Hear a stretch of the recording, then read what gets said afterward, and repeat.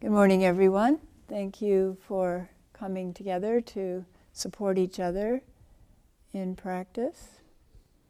The community is very important. We can't do this practice by ourselves. We can do aspects by ourselves, like sitting at home on a regular basis, but it really takes the community, the congregation, to support us and encourage us, give us a little kick in the rear end when we need it. So thank you all for forming that Sangha, that community. I wanted to talk today about a ceremony that we did last night. We always try to share on Sunday with people what we've been doing during the week. And last night we did a ceremony that we do about once a month called Fusatsu.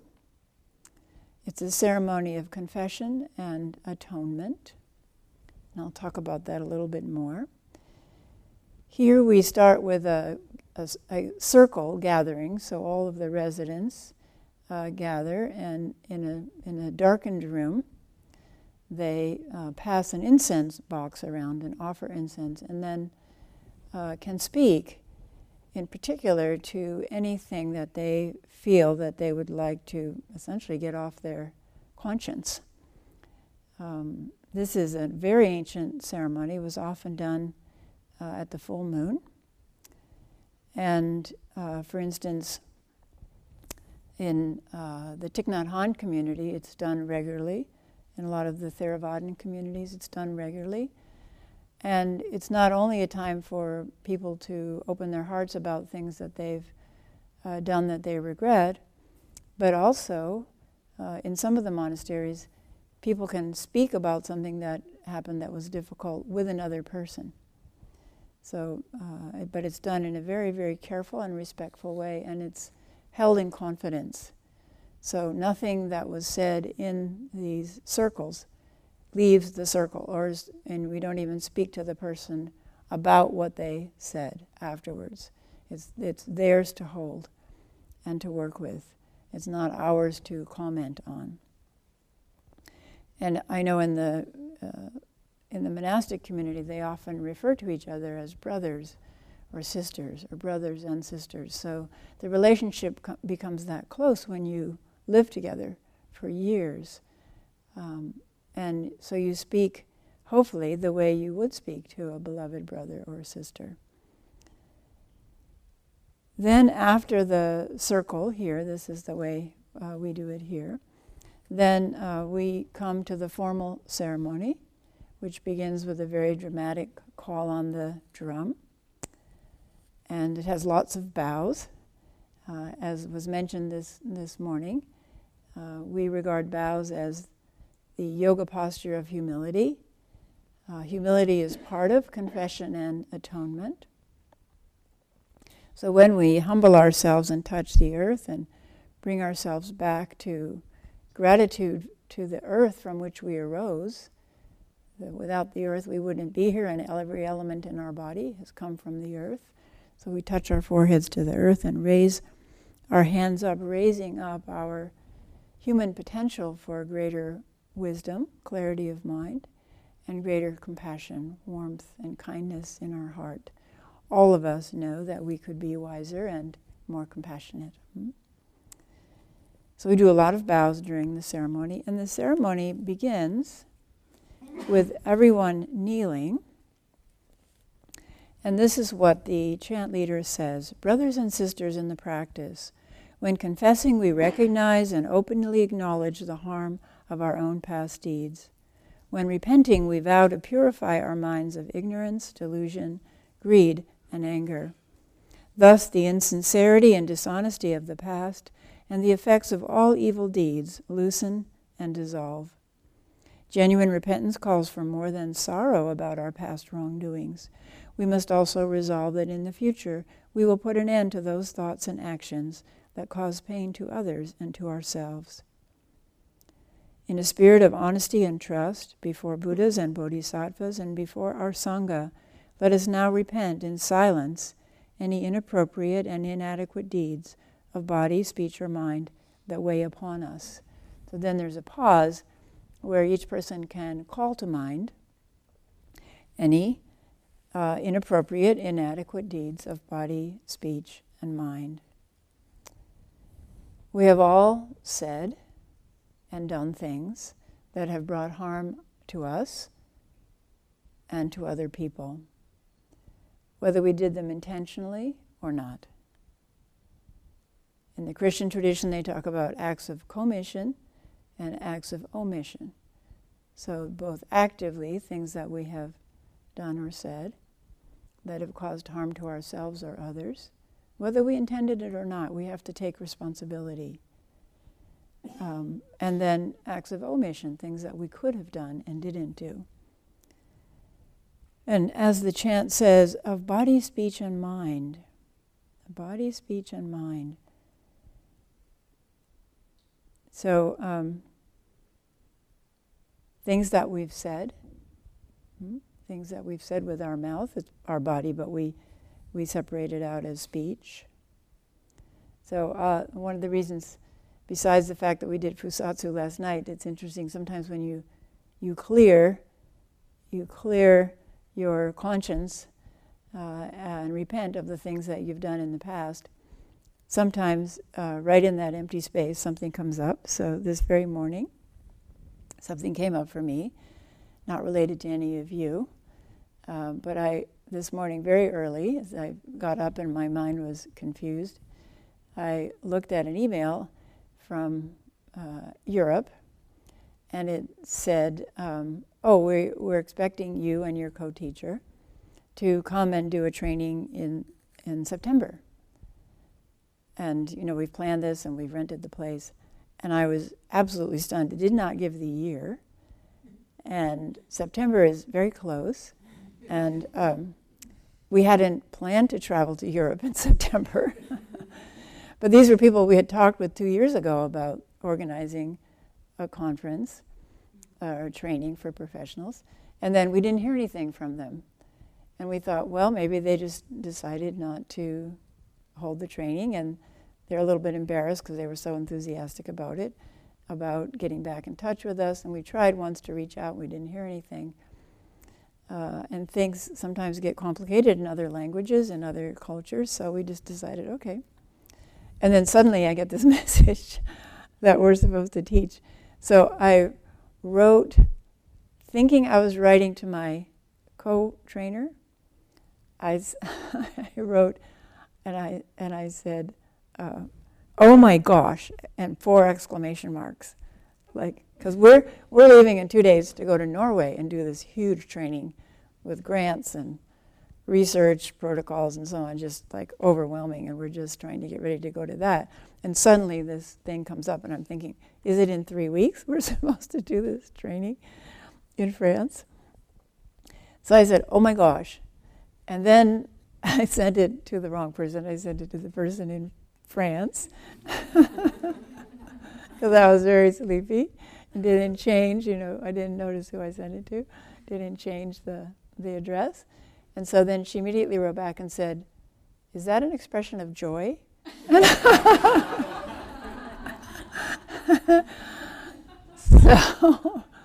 then I wrote back and said, it's early morning sleepiness and joy and bewilderment. Which year are we talking about?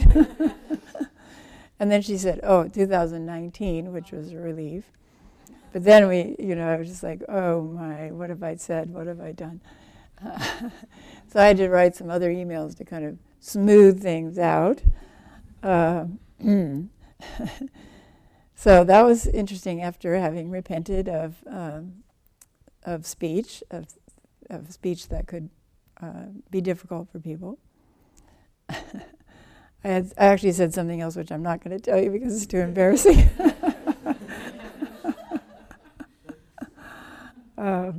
So I had to fix that too.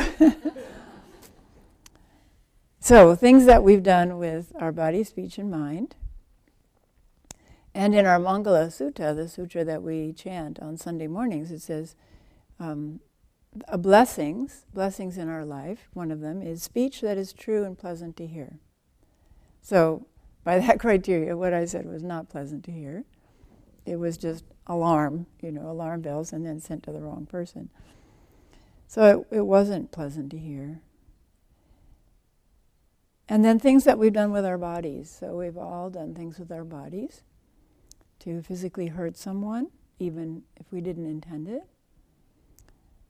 A classic example in our culture is if someone accidentally fires a gun and a bullet goes through the wall and hurts somebody or kills somebody, you're responsible for that, even though you didn't intend it. So we have to hold that standard for ourselves too. Or maybe we stole something. So there was just a story in the paper about two cafeteria ladies who embezzled $500,000 from the cafeteria where they were working. These are ladies in their 60s. I mean, just, it's amazing. We hear these stories all the time about people who just get tempted and steal.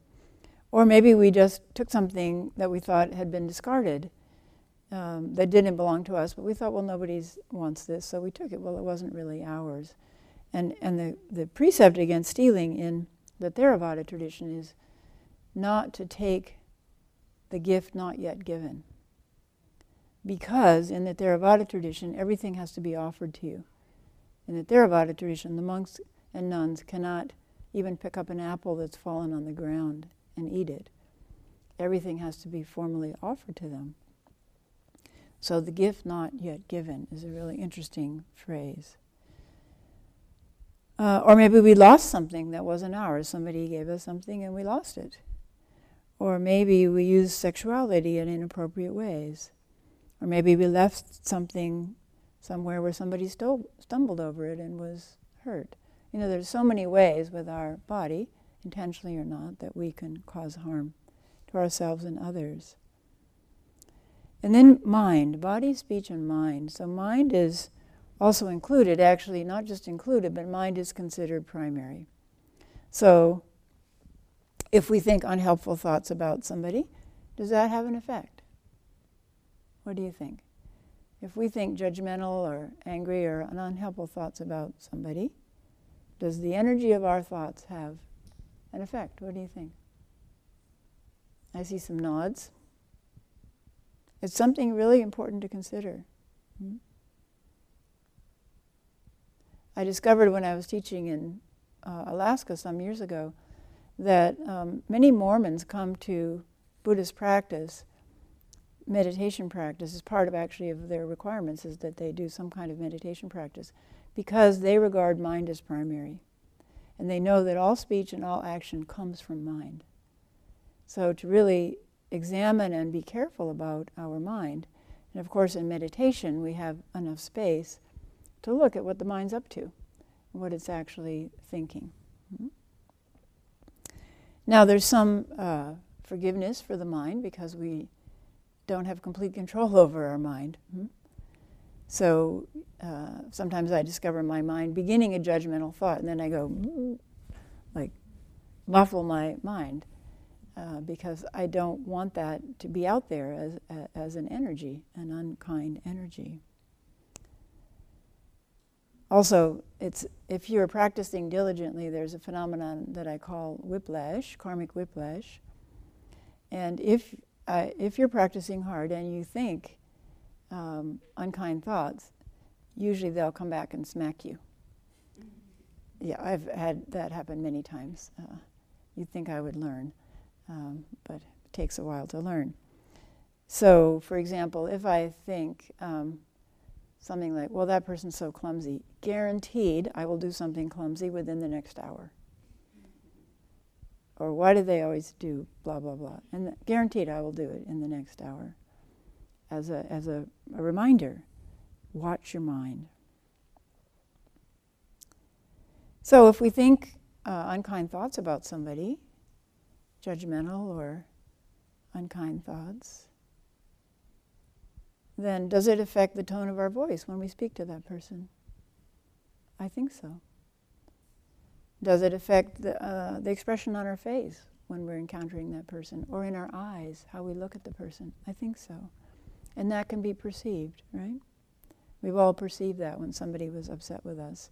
Even though they're saying they're not upset. No, I'm not upset. It affects the tone of voice, and it affects the face and how they look at us. So mind is primary, and that's why we focus in this practice on mind. The Dhammapada, which is a beautiful and very readable condensation of the teachings of the Buddha, the verse 1 and verse 2, so beginning the Dhammapada, verse 1 is, all mental phenomena have mind as their forerunner. They have mind as their chief. They are mind-made. If one speaks or acts with an evil mind, now evil is kind of an interesting term because in the Judeo-Christian context, it has the connotation of sin. But evil in Buddhism means difficult outcome, unwholesome, unskillful outcome. So it refers to the outcome, not that the person is evil who's thinking it. So if one speaks or acts with an, let's say, unwholesome mind, suffering follows them, just as the wheel follows the hoofprint of the ox that draws the cart. So these are ancient times, and you can see an oxen drawing a cart, and then the footprints in the mud or the dust of the ox, and then here comes the wheel right away. So the Buddha is saying, as soon as we think something, then there's a consequence to that, and that's called karma. Karma means volitional action. So we know that speech is volitional, sort of, like this morning it wasn't very volitional when I wrote the email. But we know that speech is volitional, especially if we have a gap, pause, before we speak. And we know that action is volitional, right? Our legal system acknowledges that. But is our mind, what our mind thinks, volitional? So that's the interface of our practice. That's the edge of our practice, is what our mind thinks and continues to think, volitional, and can that be changed? So that's a primary aspect of our practice. Verse 2, all mental phenomenon have mind as their forerunner. They have mind as their chief. They are mind-made. If one speaks or acts with a pure mind, and again, pure isn't the connotation of sinful. It means an open, spacious mind, a mind untroubled by lots of emotions and difficult thoughts. If one speaks or acts with a pure mind, happiness follows them like a shadow that never leaves. So the Buddha here is speaking directly about how things happen, that thoughts come first, and then speech follows or action follows, and that those are all volitional, including mind. Now, mind doesn't become volitional until our practice is pretty far advanced. We were always catching the mind thinking things that we want to withdraw, or the thought and then the speech. That it's just like that. Well, we want it to be beginning the thought. Let's withdraw this thought. This is not a kind or helpful thought.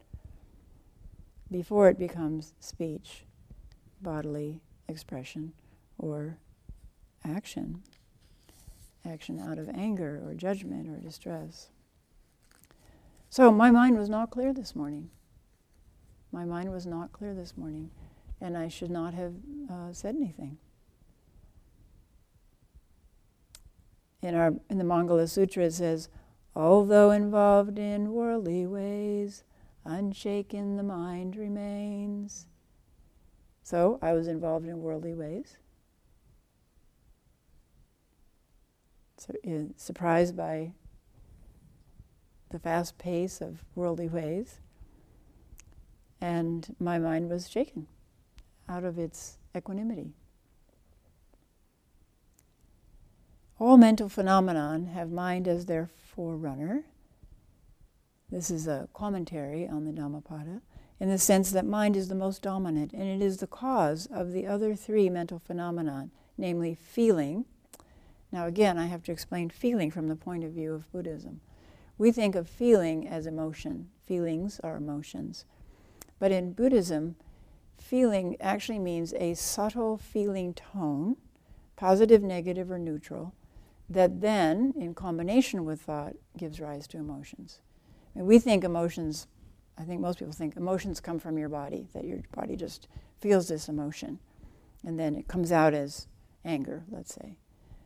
But in Buddhism, we take everything apart. We create space and watch how things actually occur. So feeling tone comes right after sensation in the chain of causation. So there's first sensation, then there's feeling tone, and then it becomes elaborated as thought and action. So this feeling tone is very important. Emotion comes way down the line. There's a combination of feeling tone, thought, story, physical distress, and so on. Combination of unpleasant physical sensations and thought is emotion. It's an epiphenomenon of mind and body. So I think one of the examples that everybody could understand around here is you step outdoors and you go, ugh. So that's negative feeling tone, ugh. Like withdraw, ugh. And then you go, what? And then you go, oh, unpleasant smell, what is it? And then you go, oh, it's the Wana mill and the paper mill, and the wind is blowing in the wrong direction. It can be very stinky around here when the wind blows from the paper mill. But you see how it starts out as sensation. Sensation is molecules reaching the olfactory receptors in our nose. So there's sensation, then there's feeling tone, ugh, and then there's what? Oh, smell. What kind of smell? Unpleasant smell. Oh, then thought, where did it come from? Oh, I hate the mill, they should clean up. Whatever comes, it's a whole elaboration of thoughts and judgments and opinions and so on. And that's where we get sucked into difficult emotions, rather than having equanimity about, oh, maybe there's an environmental problem that needs to be worked on, if we wish to, if that's our cause in life, our purpose in life. So the commenter is saying that mind is the cause of the other three phenomena, namely feelings, perception, and mental formations. So mental formations are, all the thoughts about the smell. So I'll give you the opposite example. You could step outdoors and go, Like when I walk into our rooms here, sometimes I go, and then I go, what? And then I realize somebody has given us sage, dried sage from Eastern Oregon, in sage wands. And I love the smell, but it surprises me. So I'll walk in the room and go, and I kind of perk up. And then I go, what? And then I go, oh yeah, those sage wands. And then I think, oh, isn't that nice that Chujo and Linda gave us those sage wands? It's such a nice smell. And then I think of smudging, and I think purification. Then it elaborates right into this pleasant mental emotional state. So that's how it happens. So in our practice, we try to take it back and watch each step, because we do have the ability to intervene sometimes and keep it from turning into difficult emotions, difficult speech, and difficult actions.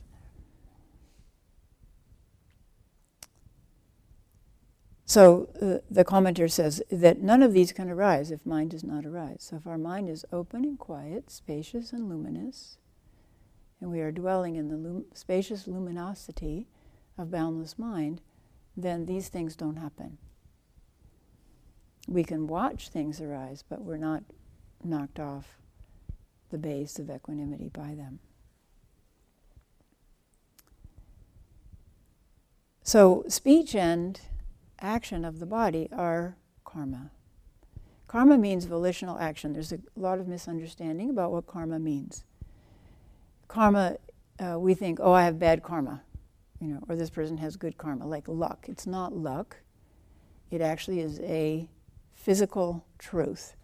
So dharma, actually, one of the meanings of dharma is truth. Like gravity is a dharma. Gravity is true. It affects all of us in predictable ways. And karma is the same. Karma is the truth. The truth that every thing has an effect. Every cause has an effect. And then that effect becomes a cause for the next effect. And so there's a chain that we initiate whenever we think something, say something, or do something, especially when we say something or do something, we initiate a chain of karma. Every volitional action does that. And one of the beauties of practice is that if we have some difficult chains in our minds from, let's say, trauma in our childhood, rather than having to relive that and experience the consequences in our body, or let's say we were abused as children and we perpetuate it by abusing our own children. So rather than having to keep that going generation after generation, when we learn to have a spacious mind, we can feel and see those old memories arise, and we don't have to act on them. And when we don't act on them, we don't initiate the endless chain of cause and effect by acting on them, then they lose their power. Gradually, gradually, gradually, they lose their power. Gradually, gradually, gradually, they lose their power. And it's a miracle when we can do that. So I worked in the field of child abuse for 30 years, and it was very common that we would see it perpetuated generation after generation, right? And often people say to me, oh, I just went back and found out how my parents were disciplined by my grandparents, and I can see how this got handed down, generation after generation. But the almost miraculous effect of practice is we don't have to perpetuate it. We're not tied in to that perpetuation, generation after generation. So not only are we helping our own children or the people around us by not perpetuating the form of anger that was handed down to us, cruelty that was handed down to us, but we are doing something for the past generations that they couldn't do for themselves. We are cleaning up their karma when they could not clean up their karma. You see? So it goes both ways in time. It's pretty amazing. So we're cleaning up for the future, but we're also doing some cleaning up for the past, for people who weren't able to do that. So we're talking directly about one of the most important forces in the whole world, karma. And when we talk about suffering, so the Dhammapada mentioned suffering. The Dhammapada says, if one speaks or acts with, let's say, an unclear mind, or a mind with evil intention, then suffering follows them, just as the wheel follows the hoofprint of the ox that draws the cart. And suffering, is a strong word, and often people think, well, I'm not suffering, I'm not being tortured, or I'm not a Syrian refugee being, banned from countries and restlessly wandering around Europe trying to find a place to settle down with my family. So it does mean suffering, but it means physical or mental pain, and at its very bottom, it means unsatisfactoriness or dissatisfaction. So often when people have practiced for a long time, or they practice a long retreat, they get down to that level of suffering, of that sense of unsatisfactoriness, of just basic dissatisfaction.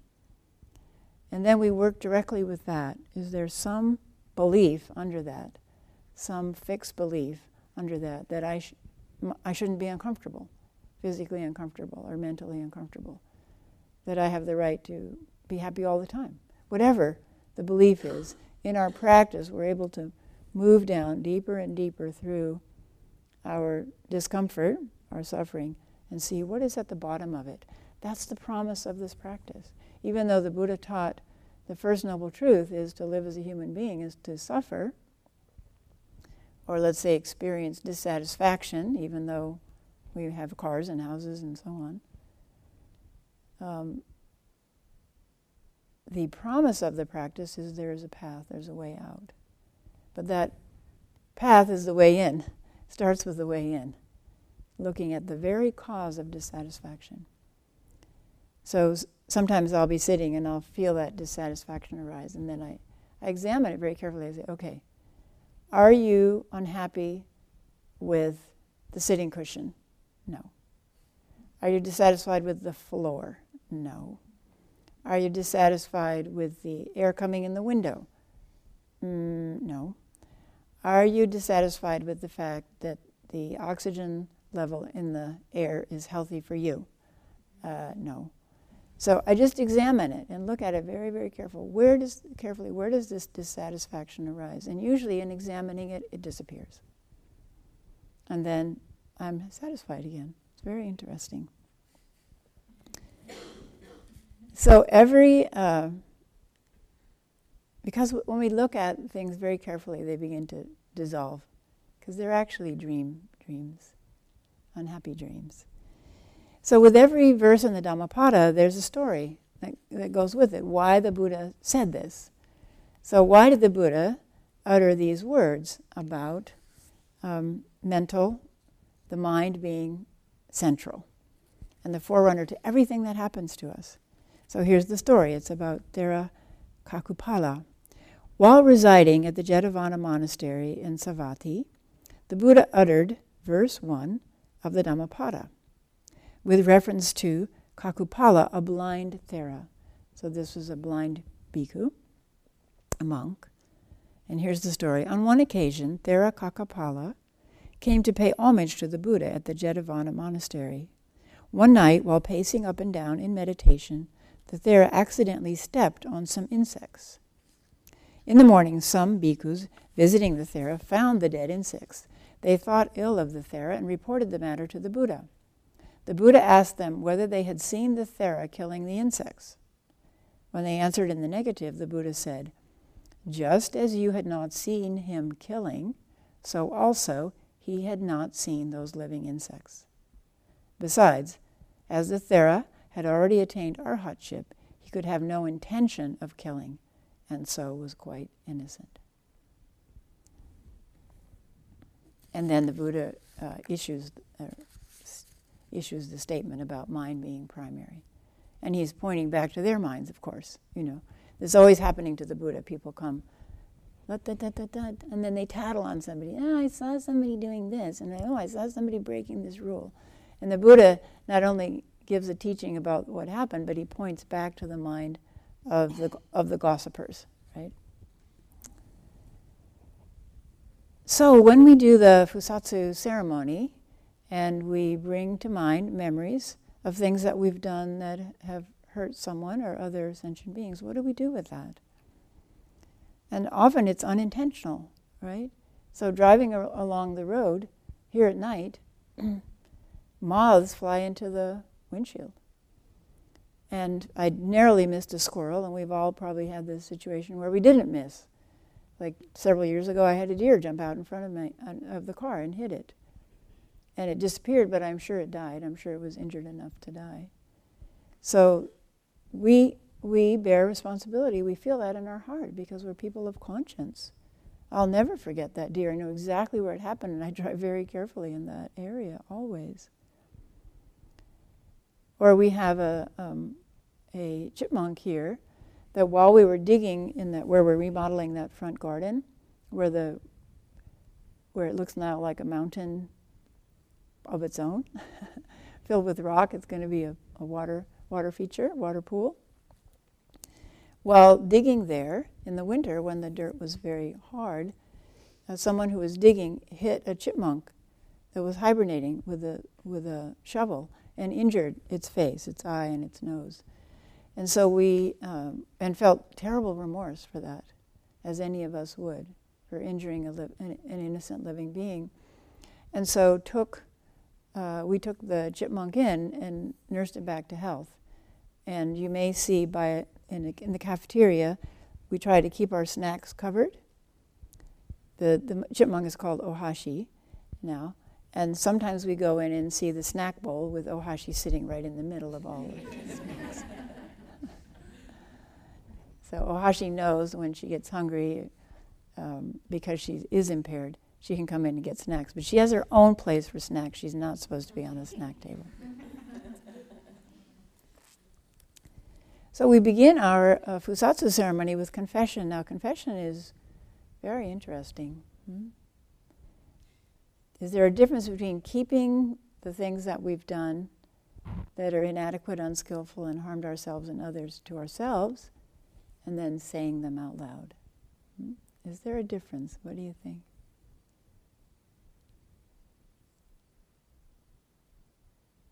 Those who were in the ceremony last night, what do you think? Was it helpful to say out loud, say things out loud in the group?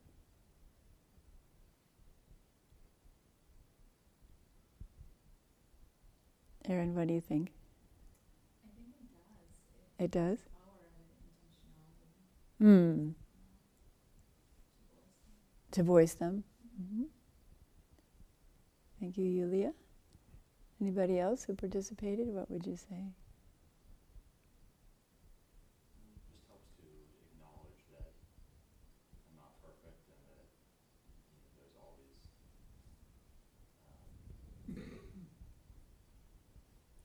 things to work on and ways my mind will generate delusions that hold me back from being as kind as I could be. Mm. And kind of, when that's not talked about openly, it's easy to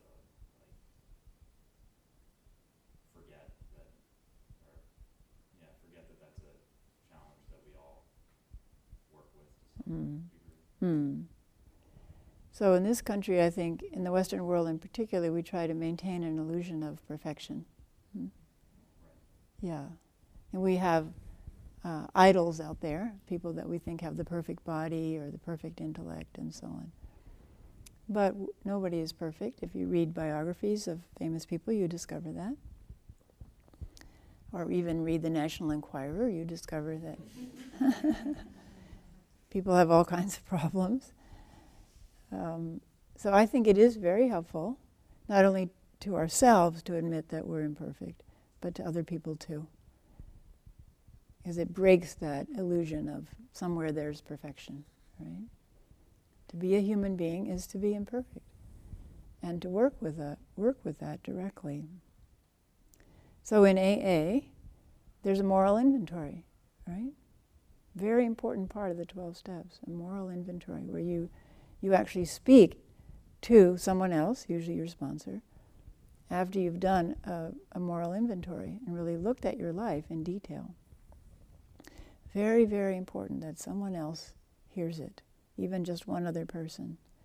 So in the Mangala Sutra it says, patience and willingness to accept one's faults, willingness to accept our faults, willingness to see and accept our faults. And we have some examples on the national scene of people who do not accept their faults and blame everyone else. And the trouble that causes.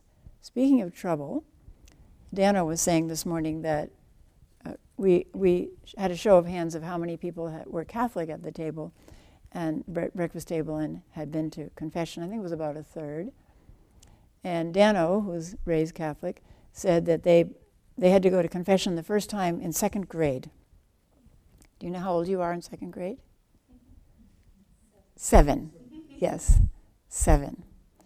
So you have to go and confess your evil deeds to a priest. And so one of my best friends in medicine is Catholic, and she said that her kids were working really hard before their first confession to try to think of something to confess.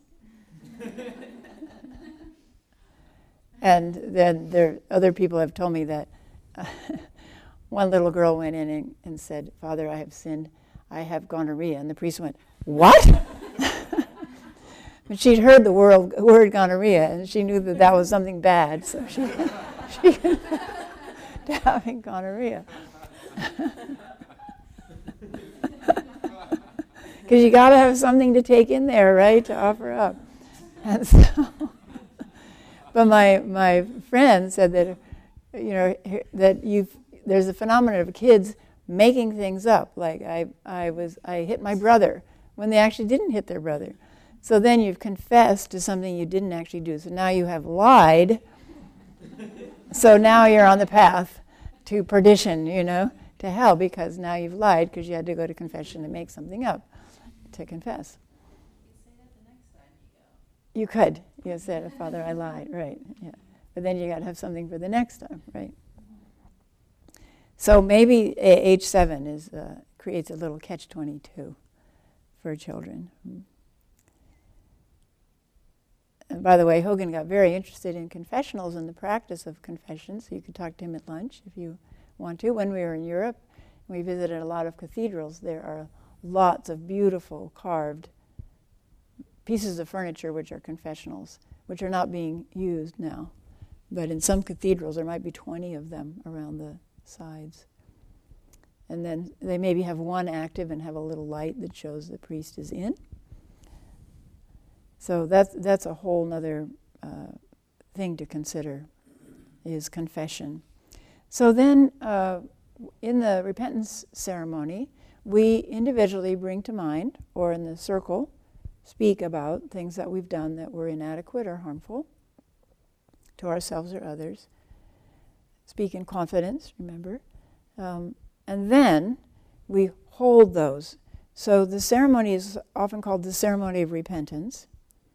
But my Dharma brother, Tetsugen Glassman, chose the word atonement rather than repentance, because he said it has the implication of holding at one, that we have broken away from our oneness in what we've done, and we're bringing it all back together, all the things that we acknowledge, and declaring our intention to restore our intimate connection with oneness, with everyone, and ultimately with the oneness.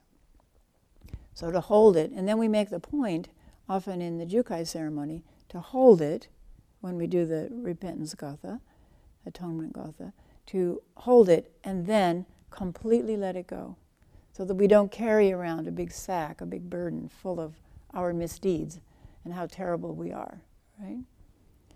And then, after that, often we have to make amends or do restitution. So that has to be considered as a whole practice. What can we do to make amends or do restitution for what we've done? Sometimes the person has died. Sometimes we can never find that person. But we could think of creative ways of making amends or doing restitution. So a simple example I mentioned was killing moths. Whenever a moth or something flies into the windshield, I chant the Jizo Dharani as repentance for my role in killing this living being, and wish them a better life in the future, that their life energy becomes a more beneficial life energy. So let's chant the repentance verse together. It's on the card under your seat, the white card. And it begins with all evil karma ever committed by me since of old. So it's also acknowledging this chain of karma that comes up to us. And remember, evil has a difficult outcome. In another tradition, they say all my ancient twisted karma. That sometimes we might even say something, and it gets twisted by the other person's way of receiving it, and then it creates difficulty for them. So we're not in charge of the chain of cause and effect, right? Outside of us, we're not in charge of how other people interpret what we say. So twisted is also part of it. That something that had a good intention can get twisted and create unhappiness for another person. So let's just chant this 3 times through. Gatha of atonement, all evil karma ever committed by me since of old, on account of my beginningless greed, anger, and ignorance, born of my body, mouth, and thought. Now I atone for it all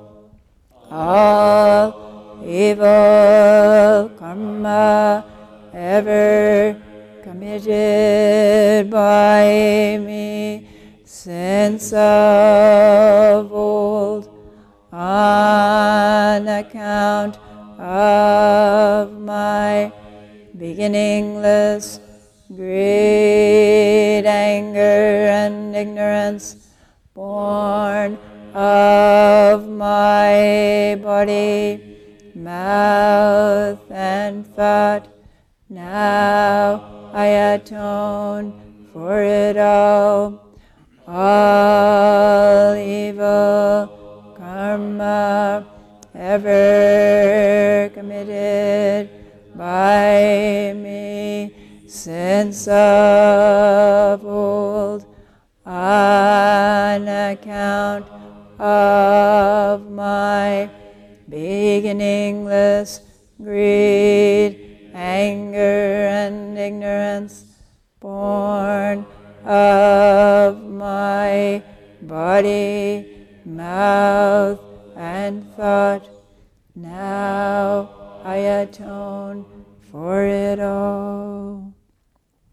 So please, with eyes closed, hold all of the actions of mind, but particularly speech and body, that have caused difficulty for you and others in the past.